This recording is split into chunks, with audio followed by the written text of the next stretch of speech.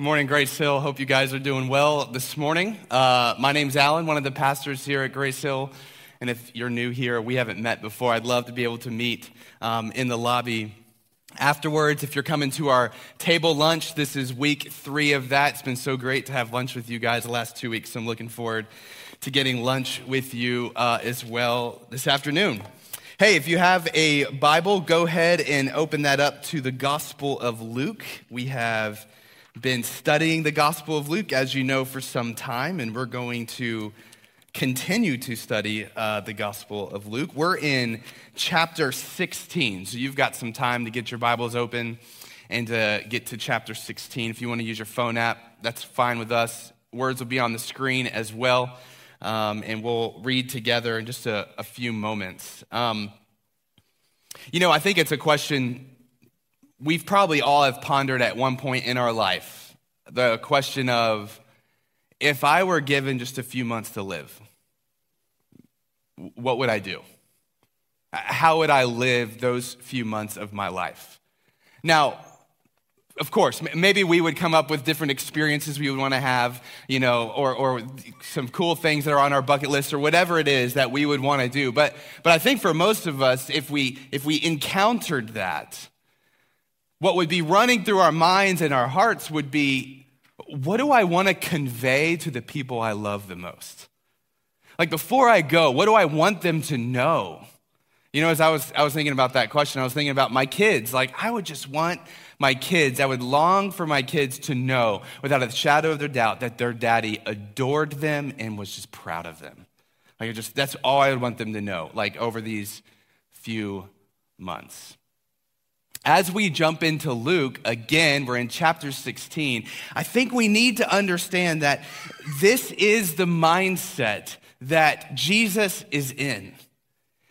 Jesus, as we know, he's headed toward the cross. We've been talking about this. He's on his final journey up to Jerusalem, where he ultimately will be crucified. He knows this. He knows he doesn't have much more time in the flesh with his disciples and with all of the crowds that are following him. And so Jesus is teaching, urgently teaching these people all kinds of things before he goes to the cross.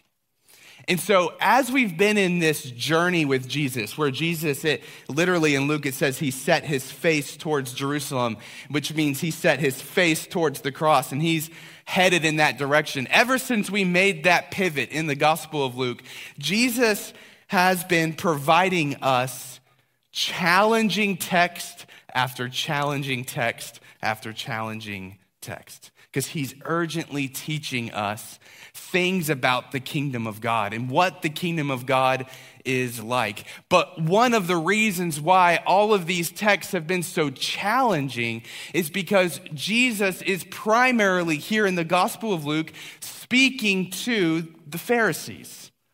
And yes, all of the crowds that are following him, and yes, his disciples, but the Pharisees were the Jewish leaders of the day, and they were following him too, listening to his teaching, encountering him. And so much of what we've been reading over the last several weeks has been Jesus encountering, battling with the Pharisees. And what's going on in the text is this, that Jesus is teaching about the kingdom of God. He's saying, this is what the kingdom of God is like, and the Pharisees are rejecting it.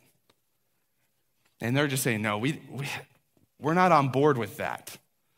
That doesn't sound good to me. This is not something that I want to be a part of. And so what we've been seeing in Luke and what we're going to see this morning in even more stark terms is this idea that the Pharisees, they had all this knowledge about God. I mean, most of them probably had memorized the Torah, the first 5 books of the Bible. Studied the prophets, the history books. They knew their Old Testament history better than anybody else. They had all this knowledge about God, yet God didn't have their heart. That's what we're going to see in our text this morning. Last week, Nick preached, did a great job teaching on the parable of the shrewd manager, which is not an easy parable to preach, by the way. but it's one of my absolute favorite, all right? And if you know me well, you're probably like, well, that makes total sense. Alan loves that parable. But here's what Jesus was basically teaching in the parable of the shrewd manager. He was saying, here's what faithfulness looks like. Faithfulness looks like you look at all of the things you have access to in the world. All of your money, all of your skills, your resources, your relationships, your networks, your wealth-making potential, your ideas, your leadership, whatever it is, anything you have in the world, I want you to take all of that and I want you to leverage it for the kingdom. I want you to take everything you have access to and I want you to scheme, like come up with schemes on how you can use it to further the kingdom of God, to proclaim the kingdom of God. All right, and we'll get into that a bit later, more so. But the whole deal with the parable of the shrewd manager was, I want you to take everything in this world and I want you to leverage it for the kingdom. But how easy is it for us, or is it possible for us to do the opposite? To take our faith, our religion, what we believe, and leverage that, use that to gain the world instead. Instead of leveraging the things of this world for the kingdom, leveraging our faith in order to gain the world. And as we continue in Luke 16, that is exactly what Jesus is going to confront the Pharisees over. And so the question for today, the question that as we read this text that we're going to have to ask ourselves as we come to the end is this: who has our hearts? Who has the affection of our hearts? What do our hearts really want? Do we desire to honor God and we're willing to do any and everything to do that in this world? Or do our hearts just desire the things of this world more? Who has our heart? That's the question. Let's read Luke chapter 16. I'm going to start in verse 14. That's where we left off last week. Some interesting passages we're going to hit here. So we're going to take this a little slow, walk through it, and we're going to read all the way through the end of chapter 16 in this sermon. But for right now, let me just focus on verses 14 to 18. Quick note, I meant to say this. I'm going to read out of a different version this morning, the CSB, Christian Standard Bible. There's a few verses in there I think they translate better. I normally read out of the English Standard Version, but today it's from the CSV, so if you're interested. Let me read verses 14 and 15. It says this: the Pharisees, who were lovers of money, were listening to all these things. Jesus is telling of the parable of the shrewd manager, okay? That's what we just left off up in chapter 16. So they listened to that parable and scoffing at him, scoffing at Jesus, all right? And Jesus told them, verse 15, you are the ones, Pharisees, you are the ones who justify yourselves in the sight of others, but God knows your hearts. For what is highly, highly admired by people is revolting in God's sight. So immediately with the Pharisees, we learn this information. They're lovers of money. Who has their heart? What has their heart? The world does. Money does. Pursuing after that. We're told immediately that's where their heart is. That's where their love and affection is. But yet we know that they have this almost impeccable religious exterior. Right? They know the word of God better than anybody else. It appears they keep the law better than anybody else. They're the teachers of the law. So they have this impeccable religious exterior, but God sees the heart. God sees the reality that they're using this impeccable religious exterior just to get the things that they want, to enrich themselves, to gain influence, power, notoriety, all of these things. So immediately, pretty stark accusation against the Pharisees here. Then Jesus is going to go into some interesting teaching. So let's see what he's trying to say. Look at verse 16. And then he says this: the law and the prophets were until John. That's John the Baptist. Since then, the good news of the kingdom of God has been proclaimed, and everyone is urgently invited to enter it. But it is easier for heaven and earth to pass away than for one stroke of a letter in the law to drop out. All right, what is Jesus saying here? So Jesus is saying, go back up to verse 16. What Jesus is saying here is that there is continuity between the law and the prophets and the proclamation of the kingdom of God by John the Baptist. In other words, there is continuity between the Old Testament, law and the prophets, and the New Testament. That starts with the gospel, John the Baptist coming on the scene, declaring that the Messiah has come and that this Messiah is going to bring the kingdom of God. He's going to teach you what the kingdom of God is like, how we get inside the kingdom of God. And then obviously the rest of the New Testament is just expounding upon the ministry of Jesus and what he has done for us. So what we're seeing here is that there is continuity between the Old Testament and the New Testament, and that everyone is being urgently invited, literally the Greek says pressed into the kingdom of God. Urgently invited to repent of their sin, to believe upon what Jesus has taught and what he has done for us, and to enter the kingdom of God. So here's the interesting thing. Jesus is saying there's continuity. He's saying that the law and the prophets, if you read them, they're going to point to what John the Baptist was preaching, that a Messiah was coming. And here's how the Messiah was going to come, and here's what the Messiah would teach, and here's what the Messiah would do, that there's continuity. But the Pharisees have almost impeccable knowledge of the law and prophets, like memorized large sections of them, been studying them for their entire lives since they were little kids. So they have almost impeccable knowledge of it, but yet they don't see the continuity. They're rejecting the Messiah. They're rejecting the kingdom. They're rejecting the message proclaimed by both John the Baptist and Jesus. So what do we do with that? They have all of this knowledge, but they don't agree with the continuity. They don't agree that the law and the prophets point to Jesus. And so I think the conclusion here is we have to understand is that the Pharisee, what they're doing, they're rejecting the kingdom of God despite their knowledge of the Old Testament because God doesn't have their hearts. Their hearts aren't set upon God. The affections of their heart aren't set upon God. Their affections of their heart are set upon other things. The things of this world. They were lovers of money. And Jesus is not friendly to someone whose heart is set on money. He's going to challenge that.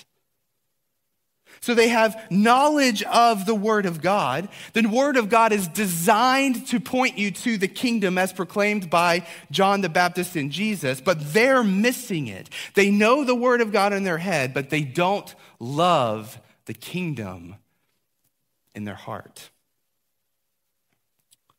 Then we go to verse 18, and this is going to be an example, but I'm just going to tell you, it feels like it's like way out of left field. You're like, all of a sudden we just this pivot point, and we have just a couple of verses on, or at least one verse on marriage.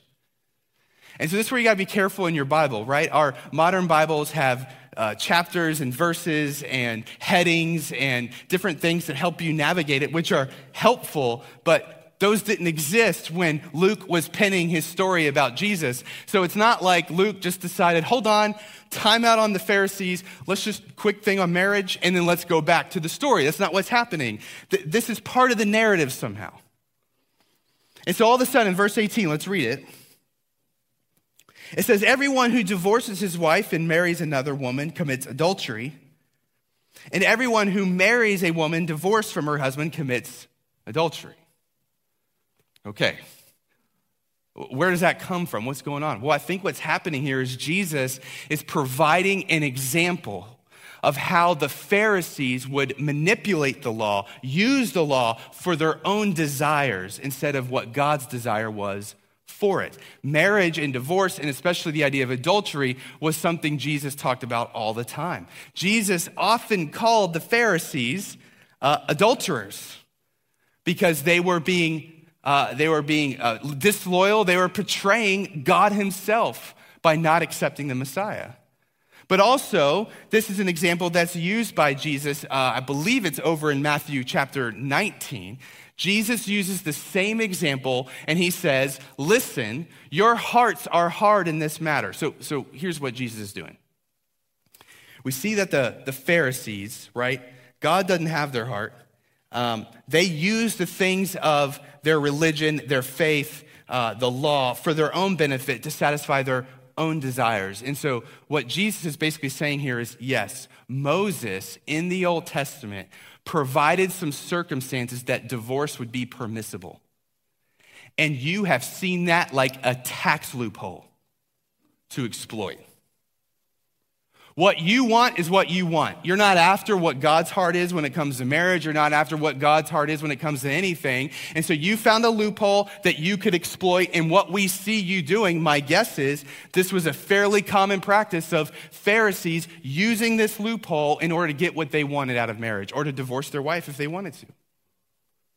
This is just an example where Jesus is saying, see, you're using the law for your own desires, instead of seeing if your heart mirrors with what God's desires are and what God wants for you. So this isn't designed to be a full, robust teaching on marriage and divorce here in Luke 16. There are other scriptures that we could go to, so we're not going to dwell on that today, but Jesus is basically using this as an example. And so here's where we are in the text. We have the Pharisees who have so much knowledge about the scripture. It hasn't impacted their heart. God doesn't have their heart. They use the scriptures, they use the law for their own purposes instead of for the purposes of the kingdom. They're rejecting the Messiah, they're rejecting the kingdom. And so what Jesus is going to do now is he's going to tell a parable, another parable, that is going to help us to understand the implications of that. The implications of that, and that we get to verse 19. It's the parable of the rich man and Lazarus. You might be familiar with it. So in that context, with this discourse with the Pharisees, Jesus launches into this story. Let me read the entire thing through verse 31, and then we'll break it down. Jesus says, there was a rich man who would dress in purple and fine linen, feasting lavishly every day. But a poor man named Lazarus, covered with sores, was lying at his gate. He longed to be filled with what fell from the rich man's table, but instead the dogs would come and lick his sores. One day, the poor man died and was carried away by the angels to Abraham's side. He's in heaven. He's in the kingdom. The rich man also died and was buried. And being in torment in Hades, in hell, he looked up and saw Abraham a long way off with Lazarus at his side. Father Abraham, he called out, have mercy on me and send Lazarus to dip the tip of his finger in water and cool my tongue, because I'm in agony in this flame. Son, Abraham said, remember that during your life you received your good things, just as Lazarus received bad things. But now he is comforted here while you are in agony. Besides all this, a great chasm has been fixed between us and you, so that those who want to pass over from here to you cannot. Neither can those from there cross over to us. Father, he said, then I beg you to send him to my father's house, because I have 5 brothers, to warn them, so they won't also come to this place of torment. But Abraham said, they have Moses and the prophets. They should listen to them. No, Father Abraham, he said, but if someone from the dead goes to them, they will repent. They've read Moses and the prophets. But he told them, if they don't listen to Moses and the prophets, They will not be persuaded if someone rises from the dead.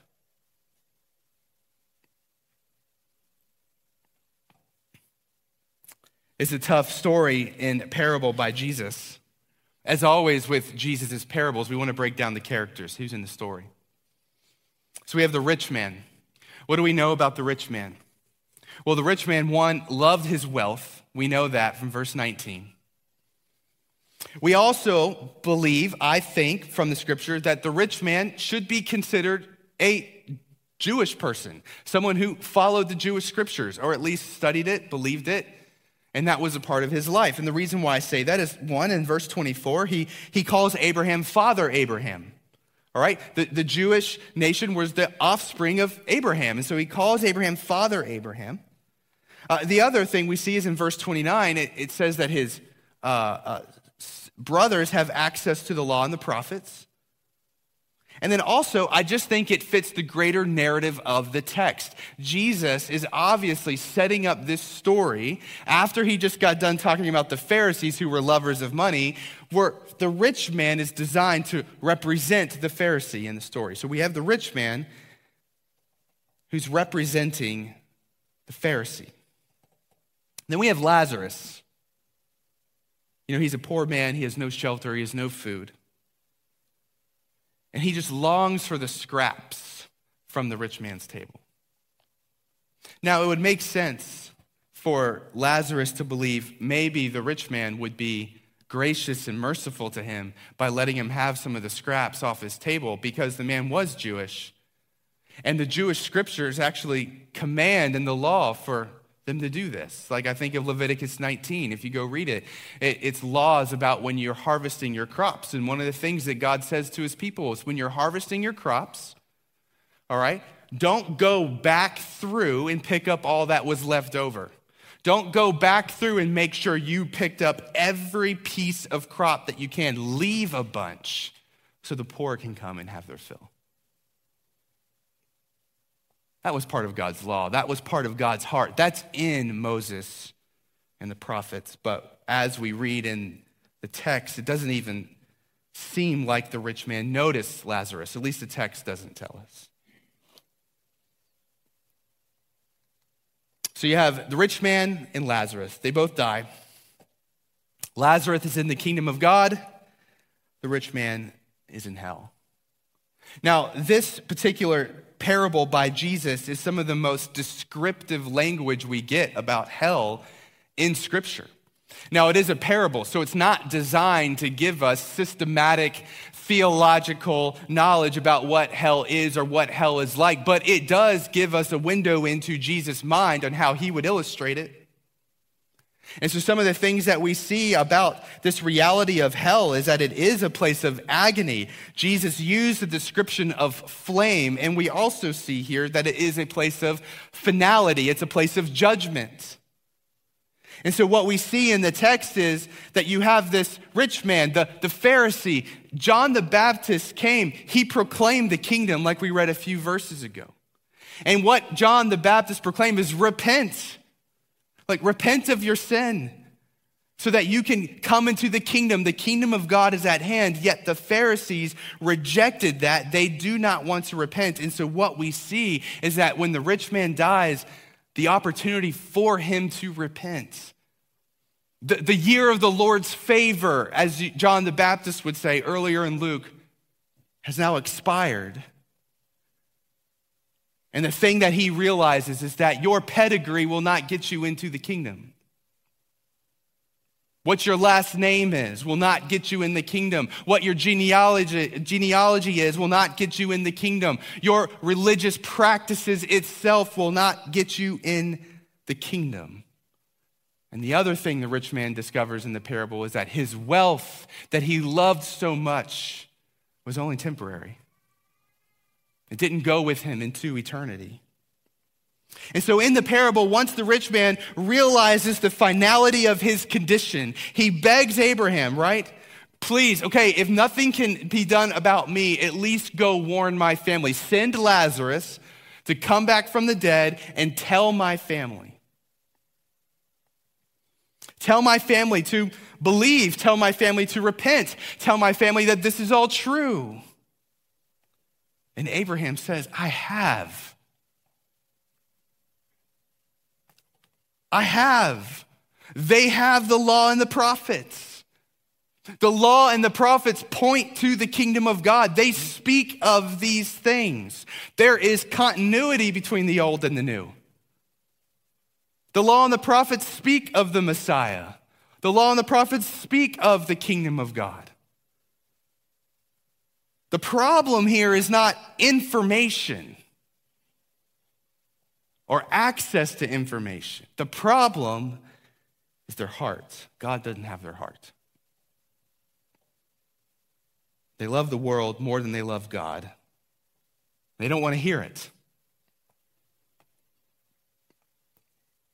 If the scriptures won't move them, someone coming back from the dead won't move them.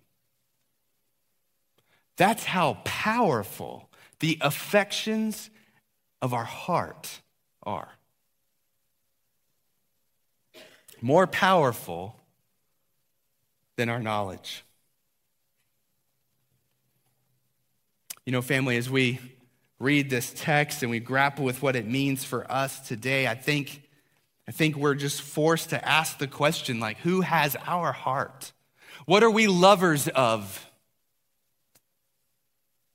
And how does that love, how does that affection literally impact the way we see everything else, including our faith, including the kingdom of God?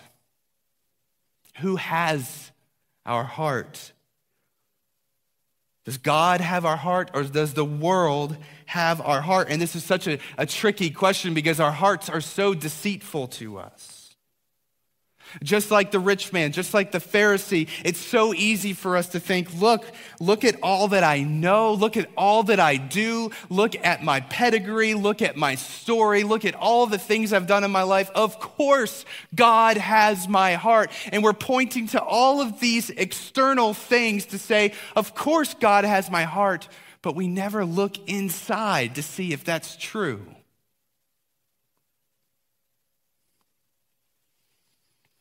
And so to end our time this morning, I want to ask, because I have three indications that God has our hearts, just from the text. Well, in fact, two of them are straight from the text, and one's just more general from all of it.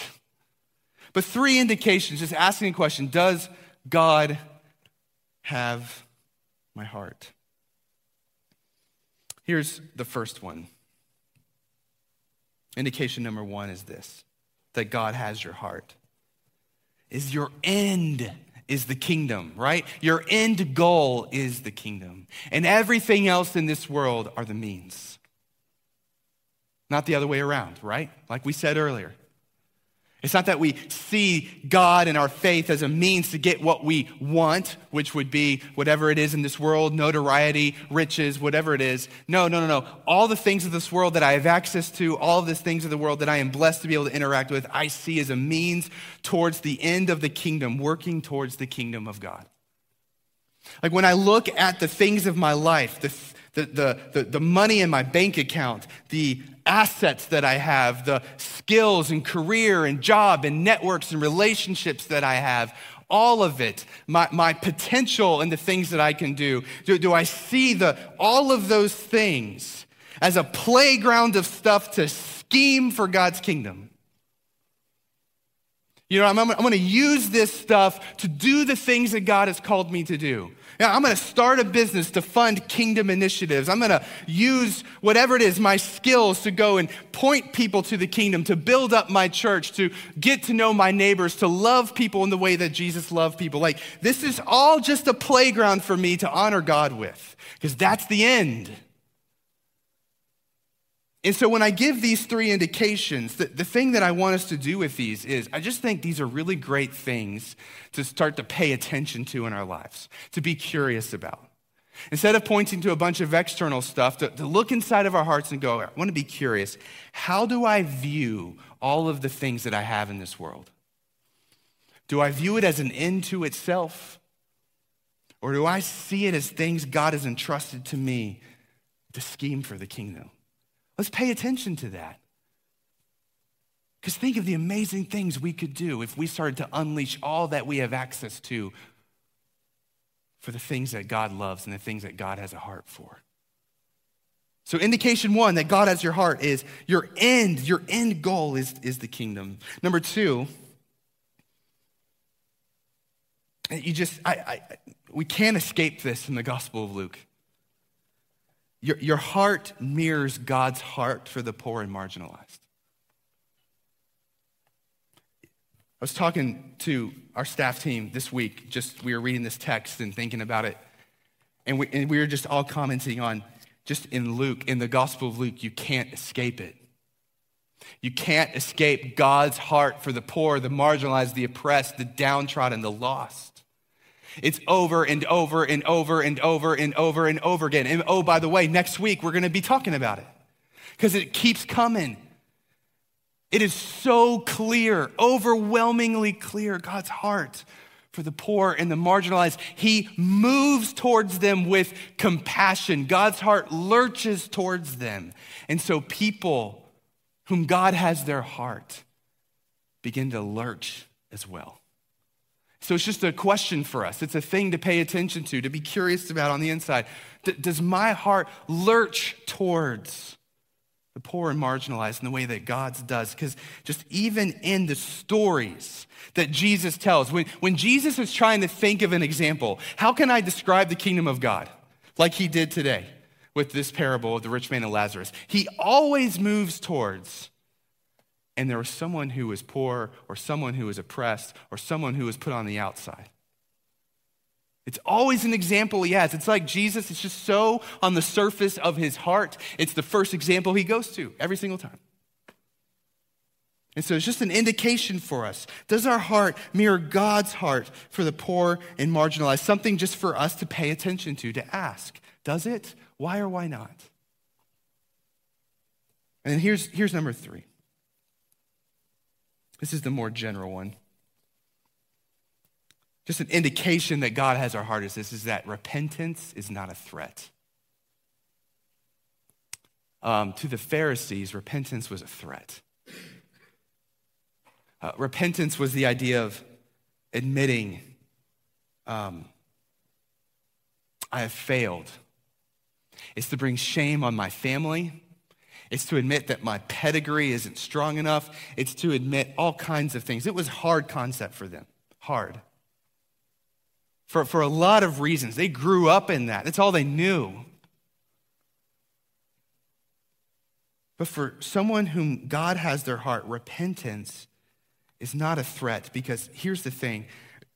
God doesn't judge us based off of our performance, our pedigree, all the external factors. He doesn't judge us based off of how much we know the scriptures. He doesn't judge us based off of how much we gave to the poor last week.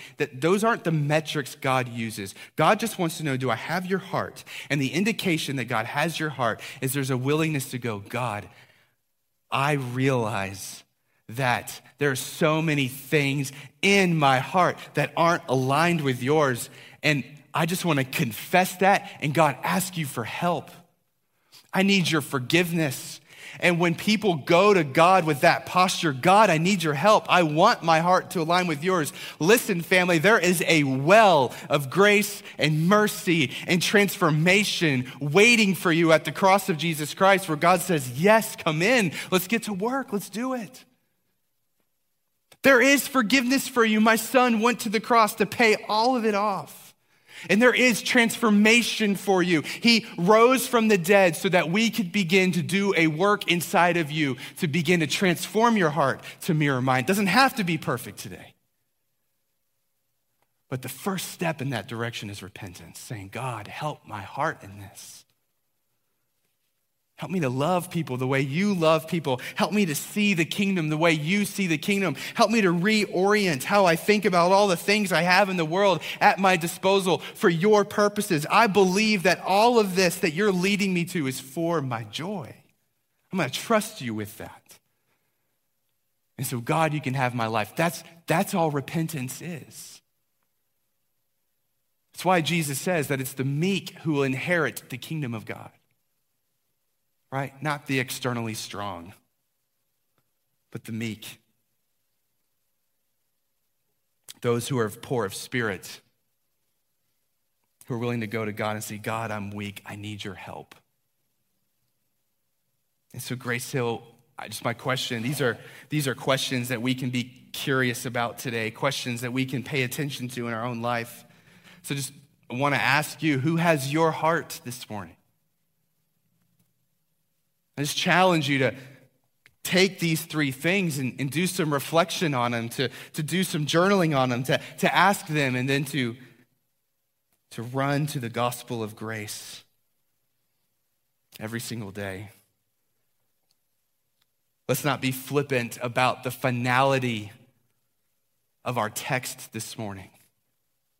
That Jesus has offered the kingdom to us. He's inviting us in. He's offering forgiveness for us. He's offering transformation for us. He has wide open arms, but that is not an offer that's open forever. That there is judgment at the end of the day for those who will not repent of their sins. Our text forces us to encounter that reality. And so this is a serious matter. It's a weighty matter, but at the same time, Grace Hill, it's an offer from God who desires all to be saved. It's offer from God, and our text says, whom everyone is urgently being pressed to come into the kingdom. And so let's be a people who want to have God's heart. Let's be a people who don't see repentance as a threat, but repentance as an opportunity and a grace from God who wants to bring us in. And let's be a people who work hard for the kingdom of God because God has given us the opportunity to be a part of that. Let me pray for us. God, I'm just thankful for your text this morning. As we noted, we know we're in a heavy section of Luke with some very challenging teaching from Jesus. But God, we realize that these are words of life. Even when we have to think about the finality of judgment and the reality that is, that God, you are not a God who makes us try to figure out how to escape that on our own. No, you're a God who came after us. You're a God who is gracious and merciful, who sent your Son so that we would not be judged for our sins, and who is willing to do a work in our hearts to change and transform it. And so, God, we come to you as a church body. I just pray on behalf of my brothers and sisters in this room when we say, God, we come to you and we ask, God, continue to change our heart. We're not afraid of repentance. We're not afraid of being shown as weak. Because as the Apostle Paul says in 2 Corinthians 12, God, we know that in our weakness, your power and your strength is made perfect. So God, use us, transform us, convict us where our hearts are in love with this world, and help us to run to the gospel of grace where you have open arms. We love you, Jesus. We ask these things in his name. Amen.